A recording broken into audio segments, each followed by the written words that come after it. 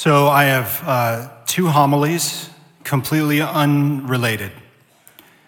So today's one homily is going to be disjointed. It's going to be a little bit like a peanut butter and pickle sandwich, but just go with it. I'll try to make them link up.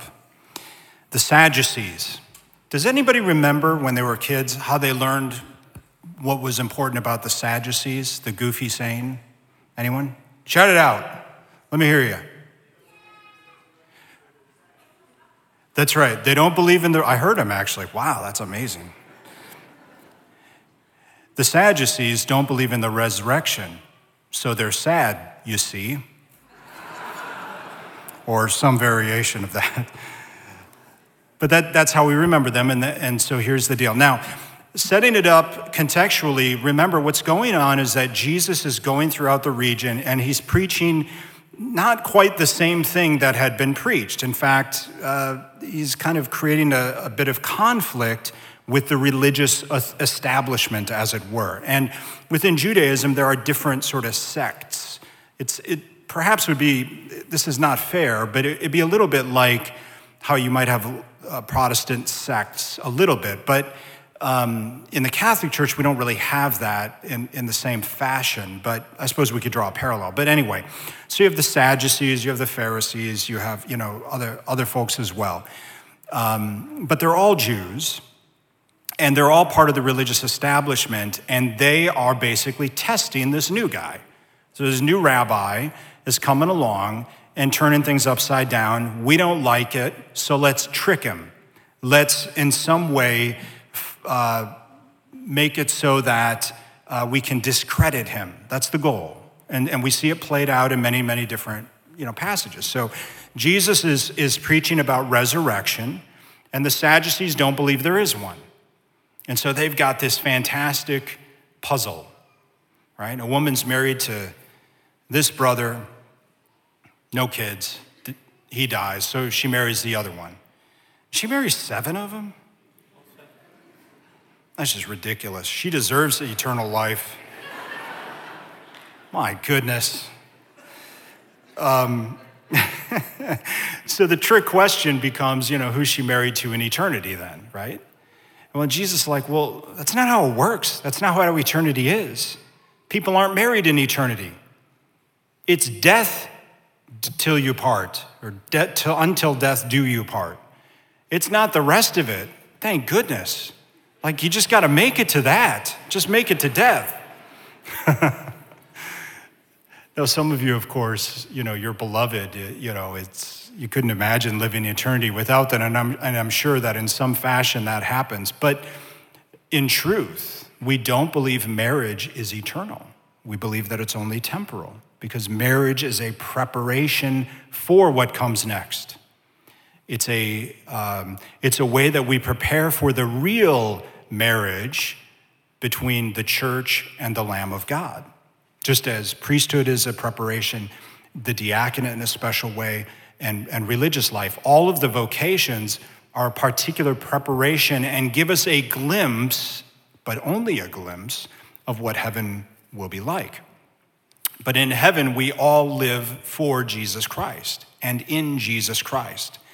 And so we're not given to one another individually, because it's not about that. All right. So the Sadducees are trying to trip him up. They don't do it because he just doesn't play the game, right? And he basically says, you don't understand what eternal life is like. Now, obviously Jesus knows, because he is the second person of the Trinity, but they don't necessarily believe that he knows. However, he does finish by saying, God is not the God of the dead. He's the God of the living. The Sadducees didn't believe in resurrection. And in fact, you would be sad if there's no resurrection. So there's just death after death. There's just nothing, or, some sort of existence, either non-existence or some sort of existence where there's just blah. And of course, God reveals to us that there is eternal life. Like, even in the Old Testament, you have eternal life. You don't have heaven yet because those gates had not been opened, but there is eternal life. And so this was a component of divine revelation well before Christianity, that there is eternal life. There is life with God after death.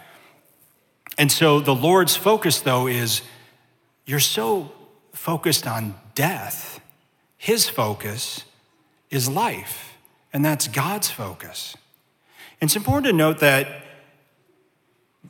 our God is not just God of the living after this life, he's God of the living now, which I guess makes sense, right? Or maybe that's a simple way of saying something that we all sort of understand, or commonsensical. But I think sometimes we miss that part. Okay, so this is where I'm transitioning to the pickle phase. So we often will think, well, I'm just going to be happy after I'm dead, right? Well, that's when I'll be happy. I'm just going to live in this life and I'm just going to endure it and suffer and all the rest. But, at least I've got that when it's all over with. No, God is God of the living now too. And not just the living after this life, but the living now. He's God of us now. He desires that we truly live now. And my point is that he desires our happiness now also, not just our happiness then. True, the fullness of our happiness will be then. Everything will be brought to its proper fruition then, but he desires us to be happy now. And I use happiness specifically. I know some people will hem and haw about happiness versus joy, but I use happiness in the classical sense, in the Aristotelian sense, here I go again, but I do, that's how I think of it, that living the virtuous life, and therefore when we baptize that, living a holy life, is happiness. That is happiness. The Gospels themselves, happy the man who, in one of the sets of the Beatitudes. So the Lord desires our happiness. How do we achieve happiness? What are the things that draw us back from, living this happiness? Certainly there are things in this life that are going to detract from that. I mean, there are sad times. There are difficult times. There are true sufferings. There's a loss of loved ones. There's many things that will give us moments and periods of our life where we're just not happy. And those things those times are times where we really need one another and we really need the Lord to help us through those times. That being said, the Lord still desires we be happy, that we not live and exist in that state longer than we need to. There's a period of mourning, and then there's a time to let that go. How that's different for everyone. But the other thing that I notice that gets in the way of this happiness, and you see it particularly this time of the year, you see it every 2 years. So I'm watching football yesterday, as I did Friday and Thursday, Monday, today. Why don't they have football on Wednesdays or Tuesdays? That would really make my day complete. Anyway, or my week. So I'm watching football yesterday, just enjoying the game. And normally when it gets to the commercial, I always hit mute because that should be obvious. But I couldn't find the remote. And it was like 4 commercials in a row. And it was all about the election. And it was all about fear. It was all fear. If you vote for that guy, be afraid. Vote for me. Then you don't have to be afraid. Then the next one comes on.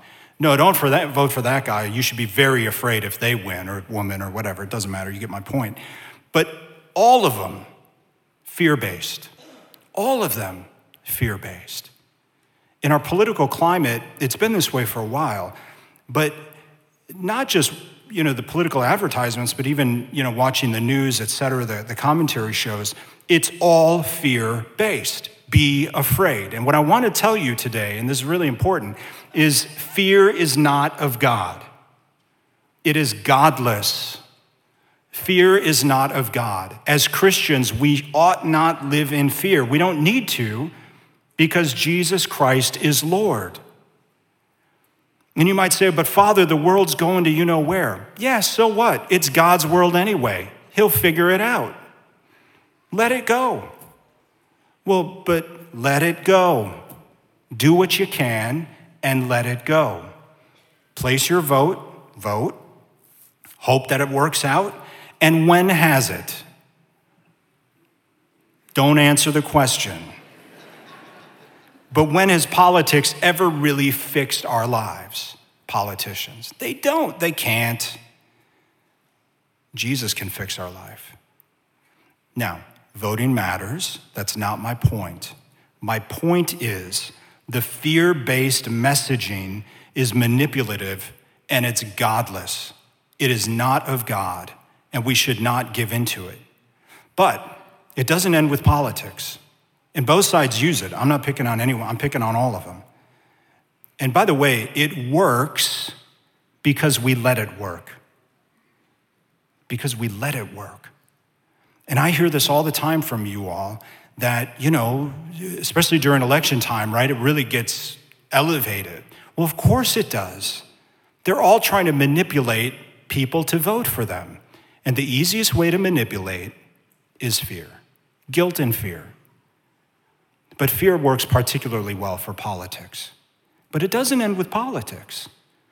You can go back and you can look at many eras of the church where the church used fear and guilt to manipulate people into behavior. It's coercive. It's coercive. Both guilt and fear, coercive.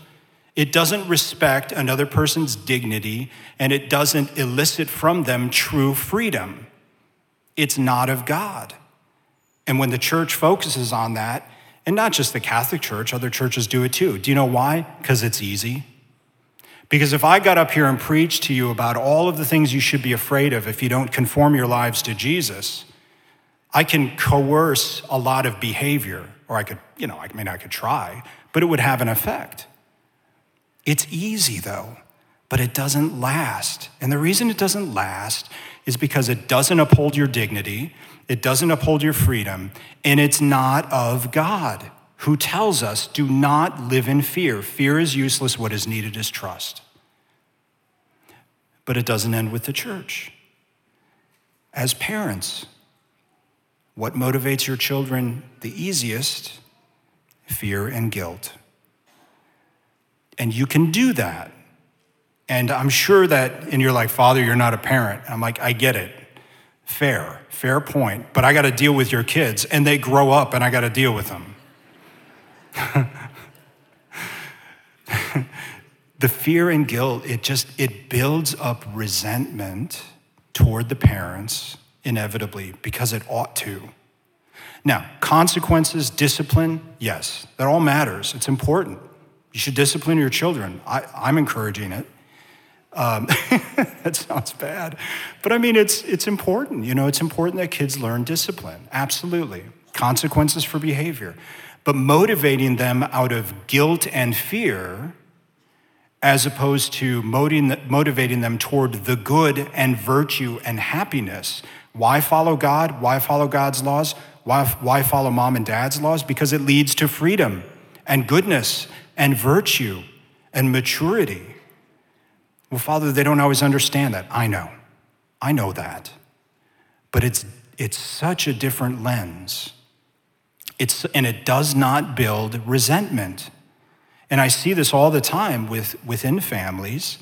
We've all gone through that process. And that process of breaking away and the holding on to things very often comes from mom and dad using too much fear and guilt. Because it doesn't uphold the dignity of the human person. It doesn't uphold their freedom. And it's not of God. So brothers and sisters, no matter how we